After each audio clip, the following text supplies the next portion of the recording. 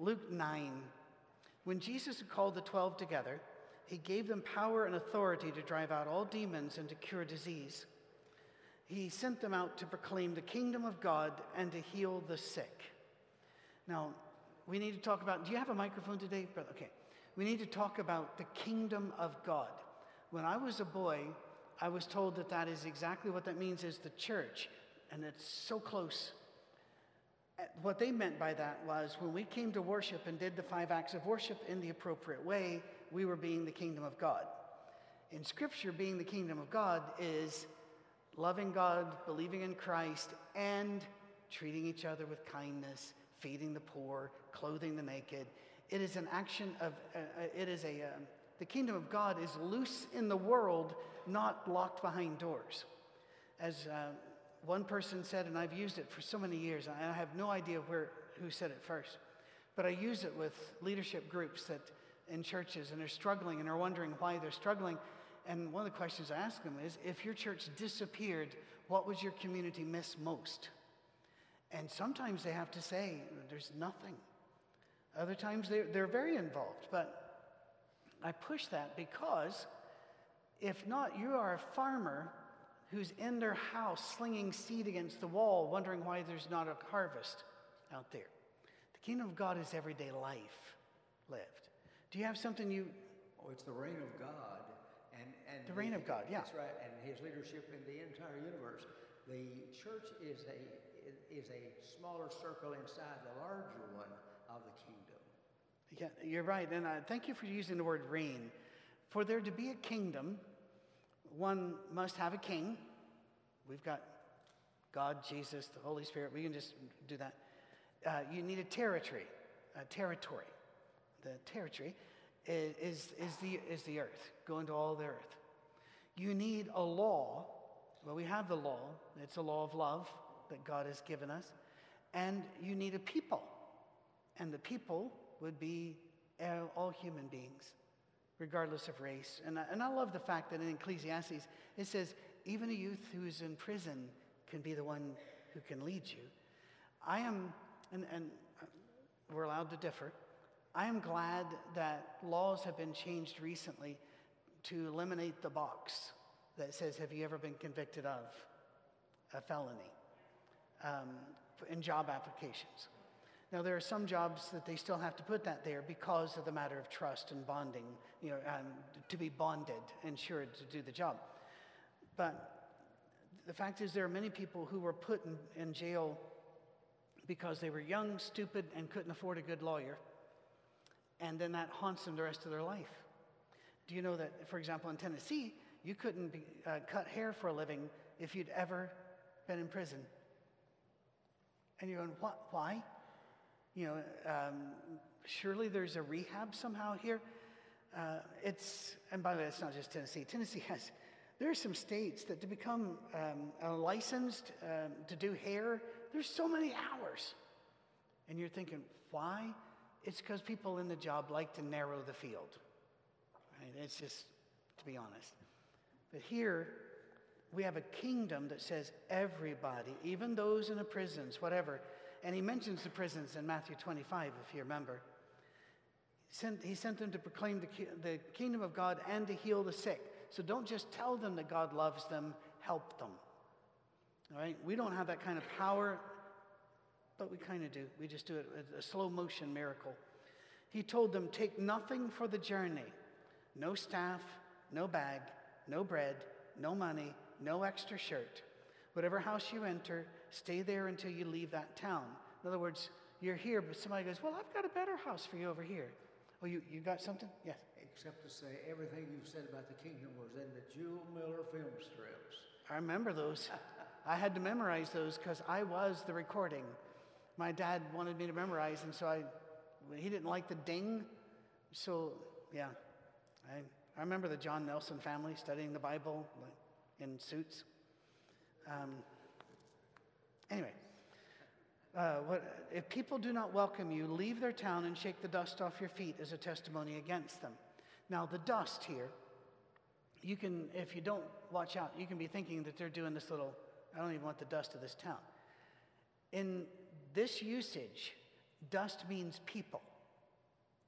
In fact, just do a survey, and you've got computers. Go to Bible Gateway or one of the other, Bible.ca or any of those, and just search for the word dust and go through, and you'll find that we're made of dust, to dust we will return. But he also talks about as dust is a positive to this king, your subjects will be like dust. In other words, they'll be all over the world. So dust is not a negative, but dust is a stand-in for seed, for population, for people. There are times you need to leave the bad news behind you and move on.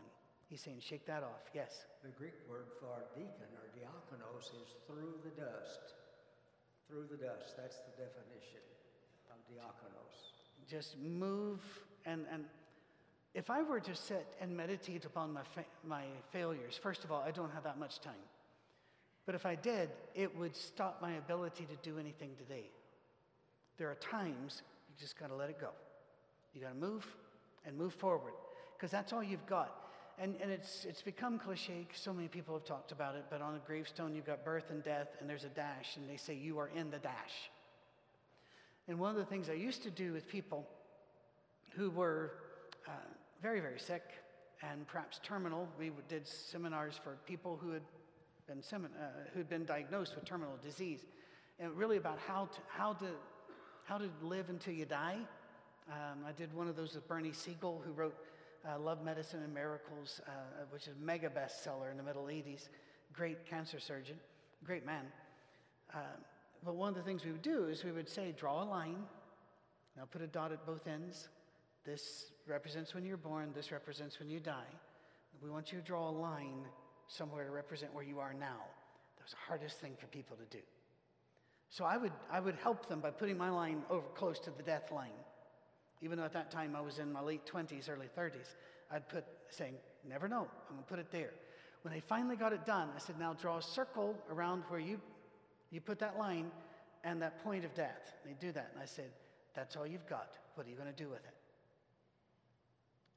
How are you gonna live your life? The old joke, I think it actually started with the Click and Clack, the car guys on, they were brilliant, weren't they? Absolutely brilliant.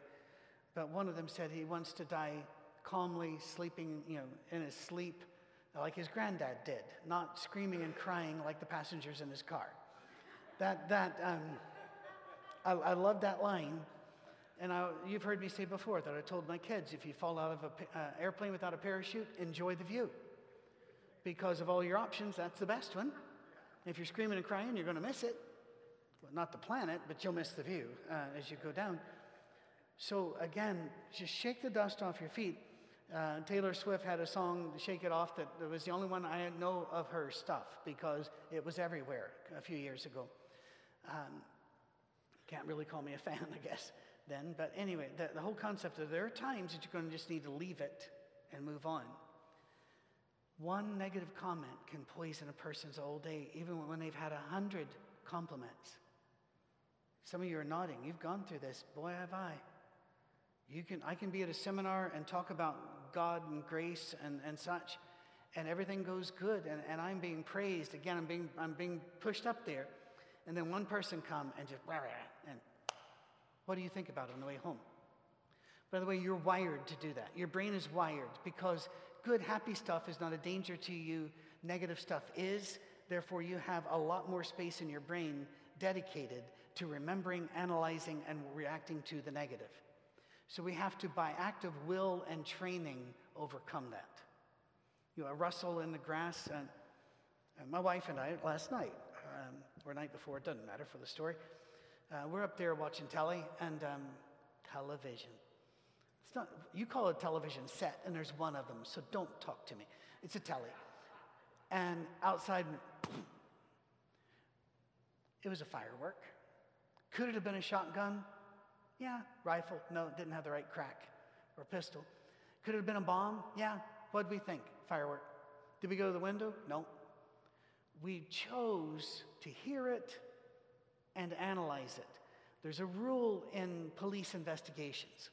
When you hear hoofbeats, think horses, not zebras. In other words, let's go with what it probably is. rather than a worst case scenario. You know, I have attacked snakes that turned out to be a cord. And so I'm aware sometimes I need to pull back and say, let's not put the worst possible thing on this. What's another thing this could be? If you do that with people you disagree with, by the way, they don't get to live inside your head rent-free. You can move on. If people don't welcome you, just move on. He doesn't say they will be damned. He goes, no, your leaving will be the testimony against them, that you could not work with each other. They went from village to village proclaiming the good news and healing people everywhere. Now Herod, the tetrarch, Herod came from a line of bad people, and he was trying to be the best bad person.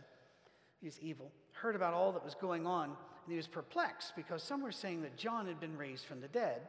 That would be a problem if you were Herod, because you'd killed him. And if he's back, it's like the headless horseman. Don't know if you read all that in school or not. We did. Terrifying stuff. And he was perplexed. Others that Elijah had appeared, and that would be a threat to him, would it not? Because in the Old Testament, Elijah was going to come before the Messiah. Well, to Christians, Elijah is a stand-in for John the Baptist. But for the Jews, they still say, nope, got to be Elijah. Yes, sir. It's in Matthew 17:10 that he spake of John when talking about Elijah, that's for sure, in the ministry of Jesus. Absolutely right. I thought you were going to talk longer. All right. Which, by the way, you're always welcome to do. You know that. You know that. You know my respect for you. Others at Elijah, still others that one of the prophets of long ago had come back to life. But Herod said, I beheaded John. Who is this then that I hear such things about? And he tried to see him. Now, a little drama dropped in the mix. Isn't it interesting? How did Luke know? Well, we know later that there were believers in Herod's house and in Caesar's house. And so there's underground information coming. When the apostles returned, they reported to Jesus what they had done, and he took them with him, and they withdrew by themselves to a town called Bethsaida. But the crowds learned about it and followed him. He welcomed them and spoke to them about the kingdom of God and healed those who needed healing. Late in the afternoon, the 12 came to him and said, send the crowd away so they can go to the surrounding villages and countryside and find food and lodging, because we're in a remote place here. I just love it when people give God advice. I catch myself doing it. You pray to God about what happened during the tornado without giving him advice. Try. We do. We say, your will be done, but this is what we'd like your will to be. I don't think that upsets God at all. I think what upsets God is when we will only serve him in an advisory capacity. Instead of letting him be the king, we're going to keep telling him what he should decide, and then we get angry when he doesn't. I wrote about that in the e-blast this week, about disappointment with God, and I don't have answers why God allows some things. There's no way you can put a tornado, and by the way, it's interesting, the two main services are still arguing about whether it was 1 or 4. But whatever it was, it went over 50 miles. One service is over 60. You cannot draw a line of destruction that far in Middle Tennessee without hurting a lot of Church of Christ folk. And a lot of Church of Christ folk were really badly hurt, including babies. This seems one of these too far removed things. In Scotland, our best friends are Ian and Gina Cameron. Gina, however, was American. She was raised here at Tusculum Church, I think it was, or Creve Hall, maybe both. Her dad was even an elder there for the longest. Her dad now is very, very old with dementia, and it's a sad thing. But Gina married a teenager over there named Ian, who we'd known since he was a preteen, I guess. That's a bit foggy, but we'd known him for years. And she's been in Scotland for 40 years. But she comes back to see her parents and her family. And you saw, perhaps in a Christian Chronicle and online, this beautiful husband, wife, and little baby that were all killed. Well, the wife was her niece, Gina's niece. And Gina reaches out to us, and we're going, I don't know. I don't know why or how. By the way, immediately Christians stepped up saying, if you want to fly back, we will get you a flight. They don't do that bereavement flight thing they used to do where they would cut it down to almost nothing and let you get on the plane. Nope. It's full bore and you're getting a late-minute ticket. But we had Christians step up immediately, say, we'll do it. She decided not to come. But again, this is hard. And so we tend to give God advice. And so it just makes me grin to see that the apostles did that to him too. Said, you're going to need to send those people away and let's go over here because they're getting hungry. Let them go. And in another account, they says Jesus was actually preaching when they stopped him saying, wrap it up. But he said to them, he says about 5,000 men were there. He said to them, to his disciples, have them sit down in groups of about 50 each. You've heard me do this before, so I won't go into great length. Would you have done that? Because we see in the other account that he says, get them something to eat. 5,000? Where are you going to go? There's not a Costco, and where you can buy a can of pork and beans and set that down. Can't do it now. Costco's pretty cleared out because people think there's going to be a run on soup. By the way, Christian, if you've hoarded a bunch of food and your neighbors are hungry, what are you going to do? Are you going to shoot them to protect your food? Of course you're not. You're going to share it. So why don't we share it by letting them buy some? It's just amazing to me. It really is. And by amazing, I mean abhorrent. The disciples did so, and everyone sat down, taking the 5 loaves. He didn't even go through how he got it. We know elsewhere that the apostles were saying, give them something to eat, and they say, well, not anything. And they find a boy that has a packed lunch. His mama packed a lunch. Got a nice Tupperware. He's responsible for getting this thing back. All right? The lid and everything has to match. You know this, ladies. You know this. Not you, but your mamas were very particular about the Tupperware. Or worse, a Longaberger basket. Do you remember them? Longaberger is a German word meaning way overpriced. And people would buy them to hang them on the wall. And I'm going, I guess you couldn't get a Rembrandt. Fair enough. The same price. But we found one boy, and it doesn't say that. I've seen the picture where the boy stands in front of Jesus, and Jesus is white and lovely and shiny, and the boy's holding up his food for Jesus. No, it says they found the boy that had the food and brought him to Jesus. I think he was probably rolled protectively around his lunch. Have you seen kids with food? I have. Yesterday, I was the snack person because Cammie wasn't there. She was here at the F table. So I took the snacks, and the 4-year-old immediately, flying hug, because we're buddies, but he sits down and he goes, what's in there? And it's like a pack of Jackals. There's nothing left. So you don't bring it all in. You keep some in the trunk of the car, bring it in later. But he brings them. I see this little kid going, and they don't bring the kid to Jesus so that Jesus will do a miracle and feed everybody. They've not read the story. They bring it to him to show there's not enough food. And that's when Jesus tells them in the other, line them up or get them in groups. And that's why I'm asking, would you have done it? In almost every Jesus story, there comes a point where I have to ask myself, would I have done it? And the answer is no. When I was a boy, it seemed like we were making fun of the disciples for their lack of faith. These guys are faith giants. Do you have something? Yes, Jump in. yes, sir.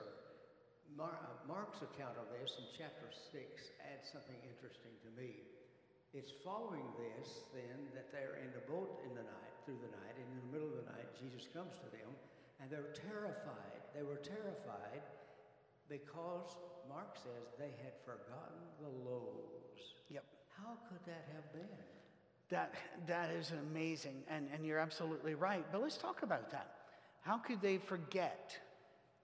How could we forget? Within a matter of hours. Yes. I think of, if I'm being honest, and by the way, in America, when they say to tell you the truth, they're about to lie to you. In English, British English, say, if I'm being honest, the next thing they say is something which is risky to say because it can lower your opinion of them. If I were to say, if I'm being honest, I don't like Cammie's hair. That'd be a risky statement. And since she's watching, I love her hair. She's watching on streaming today. She's just a bit dizzy this morning, so I told her to rest. If I'm being honest, I sometimes get angry with God because I didn't get the life I wanted. You know, I get angry because I was born with the father I was, and with the abuse that came there, and that we were rootless and nationless as he moved us about the planet, never allowing us to form associations with people and the like. And I'm angry about this, I'm angry about that, and I wanted to do this, but now it's too late. And I look in the mirror, and the mirror says, too late, to do some of these things. People say, it's never too late. Oh, yes, it is. There are times you have to pull back and say, this is what I got. This is what I do. And I'll get a little upset. And then I'll look and I'll see Cammie in 41 years, our 2 amazing children, our 5 perfect grandchildren. I'm really sorry how yours turned out, but ours are just brilliant. They're beautiful and wonderful in every way. And how they've changed the world. And I think, what would have happened if I'd gotten my way on any of these things? There wouldn't be an Ollie. There wouldn't be a wee Addie. And I'm going, that would be a terrible thing for this world not to have them. I am one of those that forgets the loaves. Forgets what God has done. Please. Is it in order further to say that when he said, you give them something to eat, and they had nothing, I'm confident that the miracle occurred after his prayer. I believe that after his prayer. And then they ended up with 12 baskets full. Each man had to carry a basket of leftovers. That should have encouraged that faith as well. Well, it should have, but if I'm being honest, again, I find that I slip right back into it after being around the grandkids. And you start thinking, well, I really wish I could have. Well, I'll never get to go to that country or the like. That it enters in. And once again, we forget the loaves. We forget the good that has been done because of the way God ran our life. And I'm saying we. I hope that's not being slanderous towards you. I assume that's a human thing. It certainly occurs enough in my brain. And so if you don't, I've got it covered.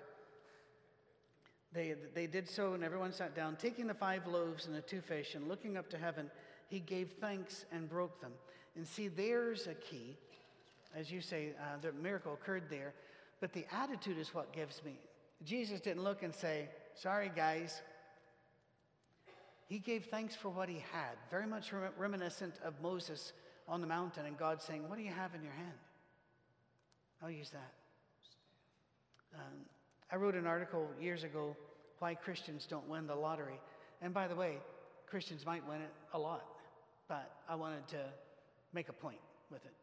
Because who hasn't thought, well, if I had a sudden influx of this kind of money, what I would do with it for the Lord? Well, we were living out in Colorado Springs when they asked us to come to a breakfast of all the churches and charities in Colorado Springs, and there are a ton of them. So we went, and they were talking about all the ministries that we do and all the different charitable works we do as a group.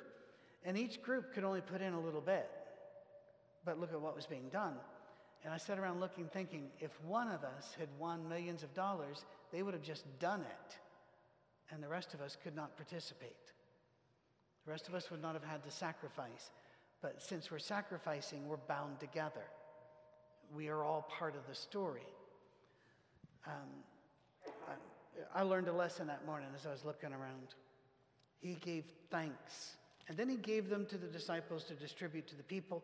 They all ate and were satisfied, and the disciples picked up 12 basketfuls of broken pieces that were left over. And here's where Patrick writes a part of the Bible that God forgot to write. With all my heart, I believe he gave that to the boy. Because the boy, had to have been nervous.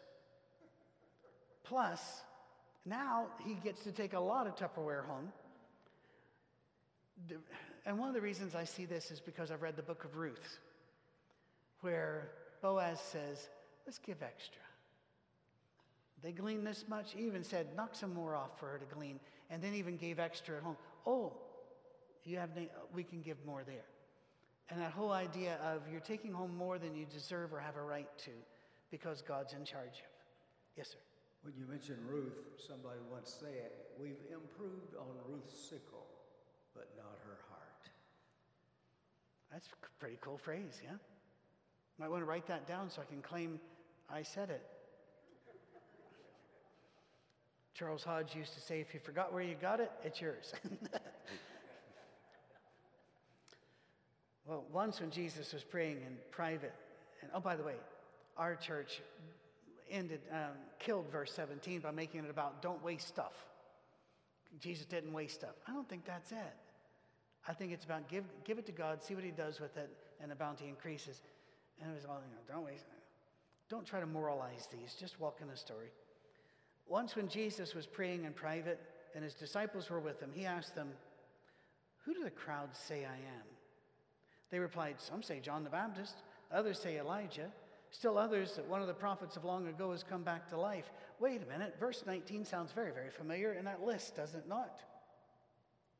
Who had Herod heard was out there? John the Baptist, Elijah, or one of the prophets back to life. See, Luke's a great author. He does that. It's called a callback. What about you? What do you say I am? Who do you say I am? Peter answered, God's Messiah. The word Messiah. Tell us about that word, brother.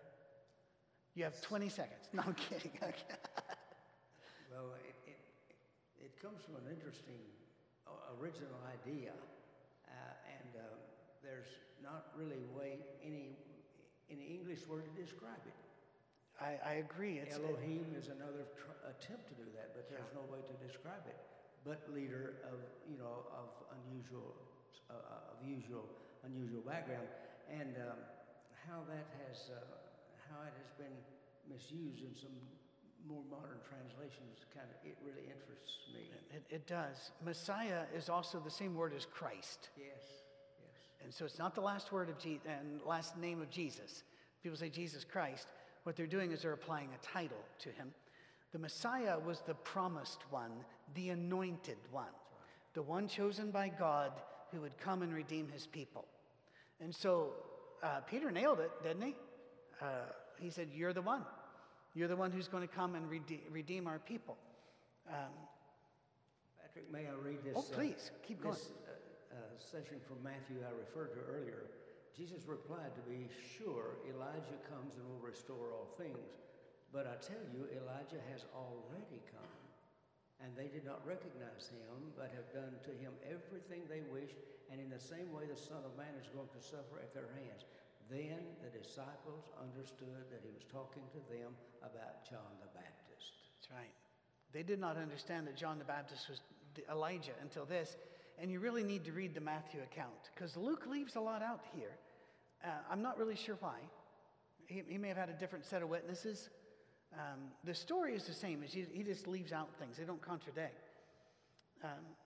He tells Peter, and in fact, Matthew throws us because the Semitic people use words and word games as a way to communicate thoughts and patterns that we do not.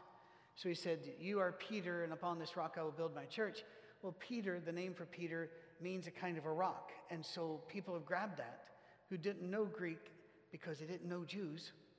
They stepped away from the Jews who would have known the background of the story and hated all Jews, so they only listened to each other and decided that Peter was the one upon whom Jesus had based the church.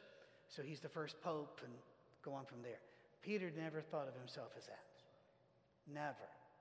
And besides, Peter was married because he had a mother-in-law, and that you don't get a mother-in-law without a wife. It's a set. You can't just buy the one. You have to buy the two. And so, and there are several other things there. To be fair to our Catholic friends, and they are our friends, the rules about celibacy didn't come in for a while. But still, God, he was playing with the word, saying, "You know who I am, and I know who you are." Now, that I am the Messiah is what I am building my church on, right? Am I?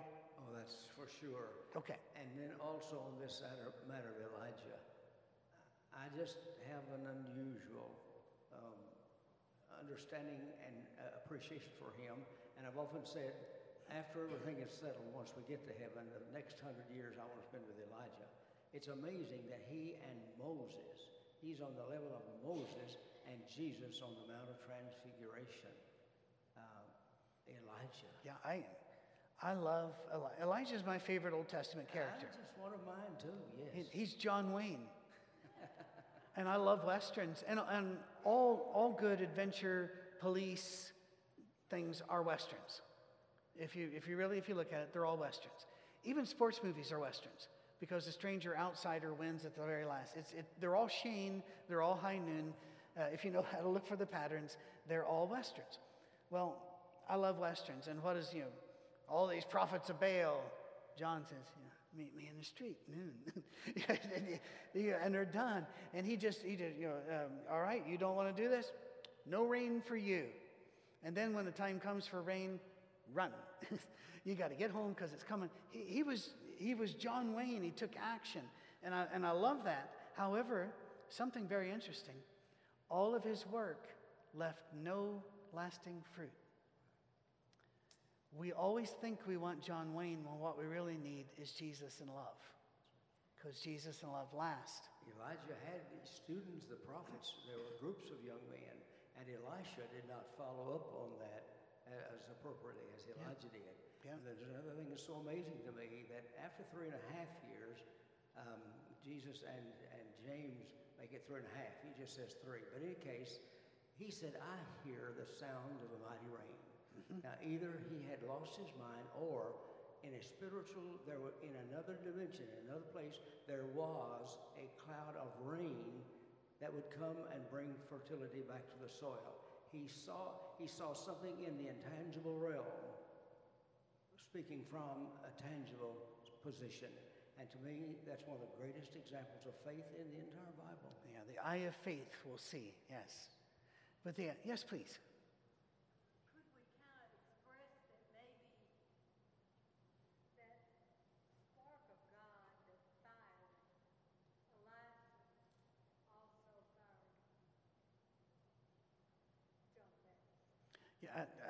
Her question is, can we also say that the spark of God in Elijah was the same spark of God in John the Baptist?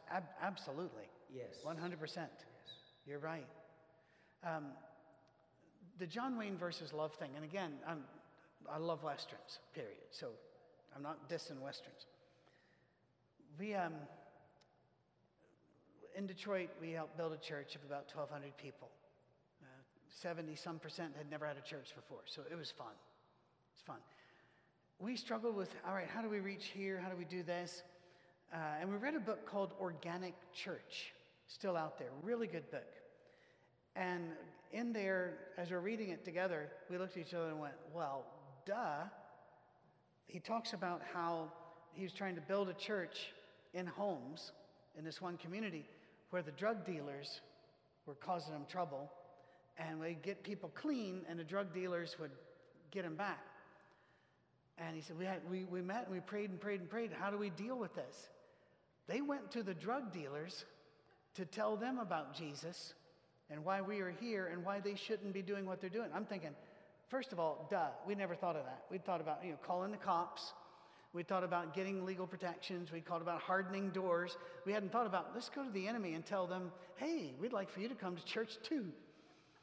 And it was really a duh moment. We're looking at each other and going, well, why didn't one of you figure this out? I'm going to fire my staff. And they could look at me and say, we're firing you. You didn't think about it. By the way, we never converted a drug dealer. That would have made such an awesome story. But we learned when somebody you think is your enemy, going to the gun, even metaphorically, winning a debate against them, no. Go love them.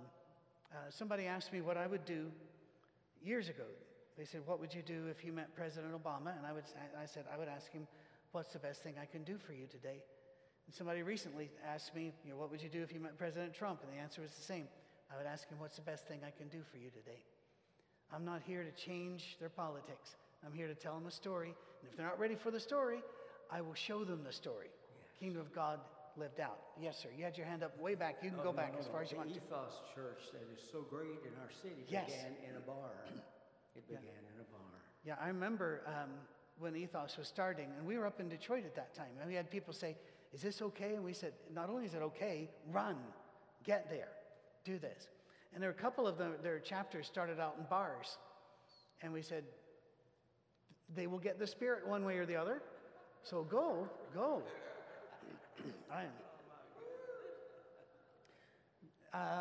We have time for this, I think. Jesus strictly warned them not to tell this to anyone. Why? Again, he had a short window of time to teach and prepare. He doesn't need to die in year one, right?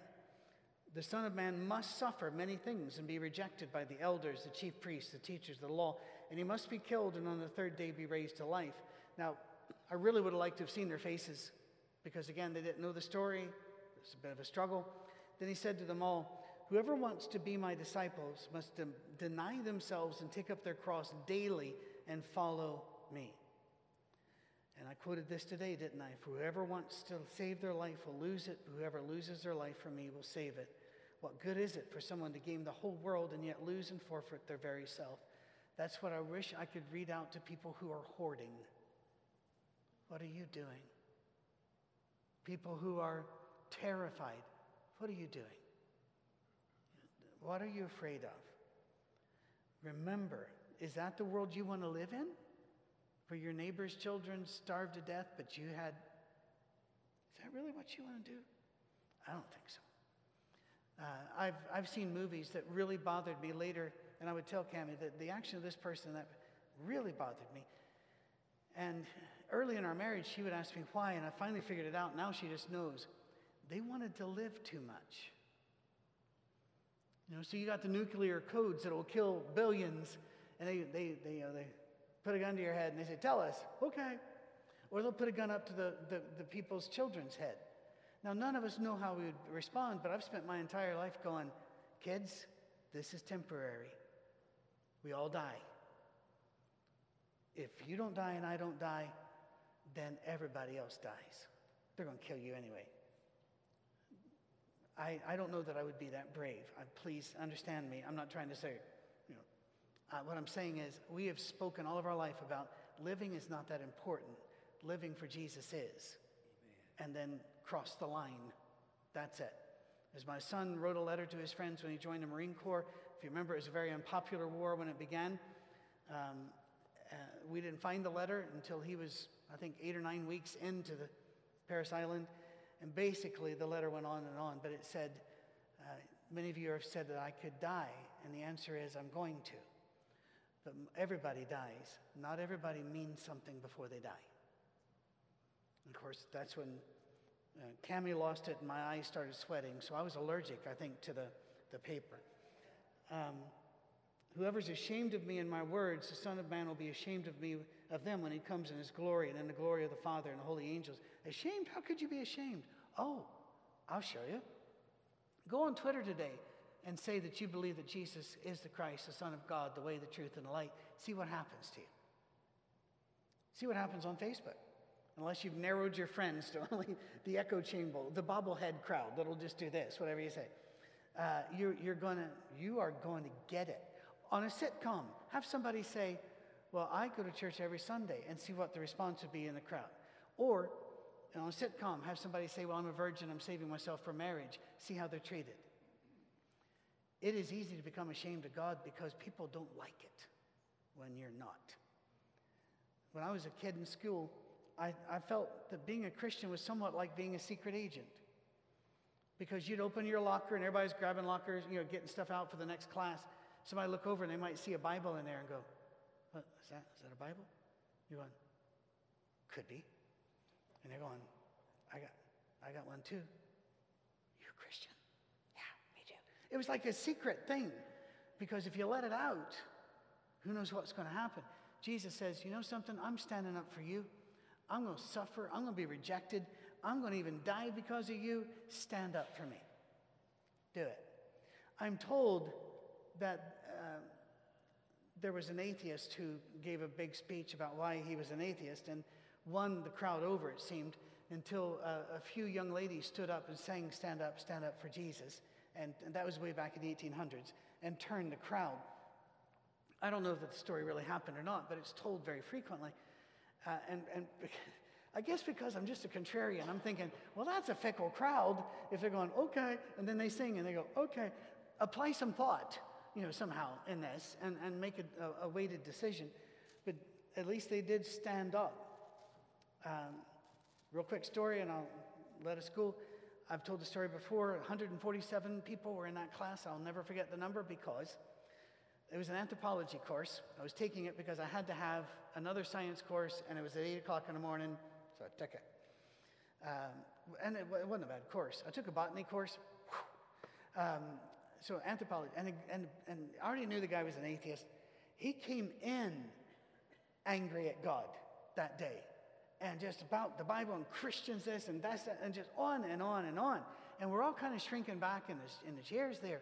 And he goes, and when he's finally done with the rant, he said, "Anybody here have a problem with that?" One idiot raised her hand, and I was as surprised as anybody to see it was mine. It was like, "What are you doing? You're going to get us killed." And I would love to tell you that I stood up and debated the man and beat him back. No, I turned into sheep boy. It was completely ineffective. It was a waste of space. I was just exchanging oxygen for carbon dioxide at that stage. Afterwards, I had 4 or 5 people come up to me. "I'm sure glad you said something. I'm a Baptist." I'm going, "Where were you? That would have been nice."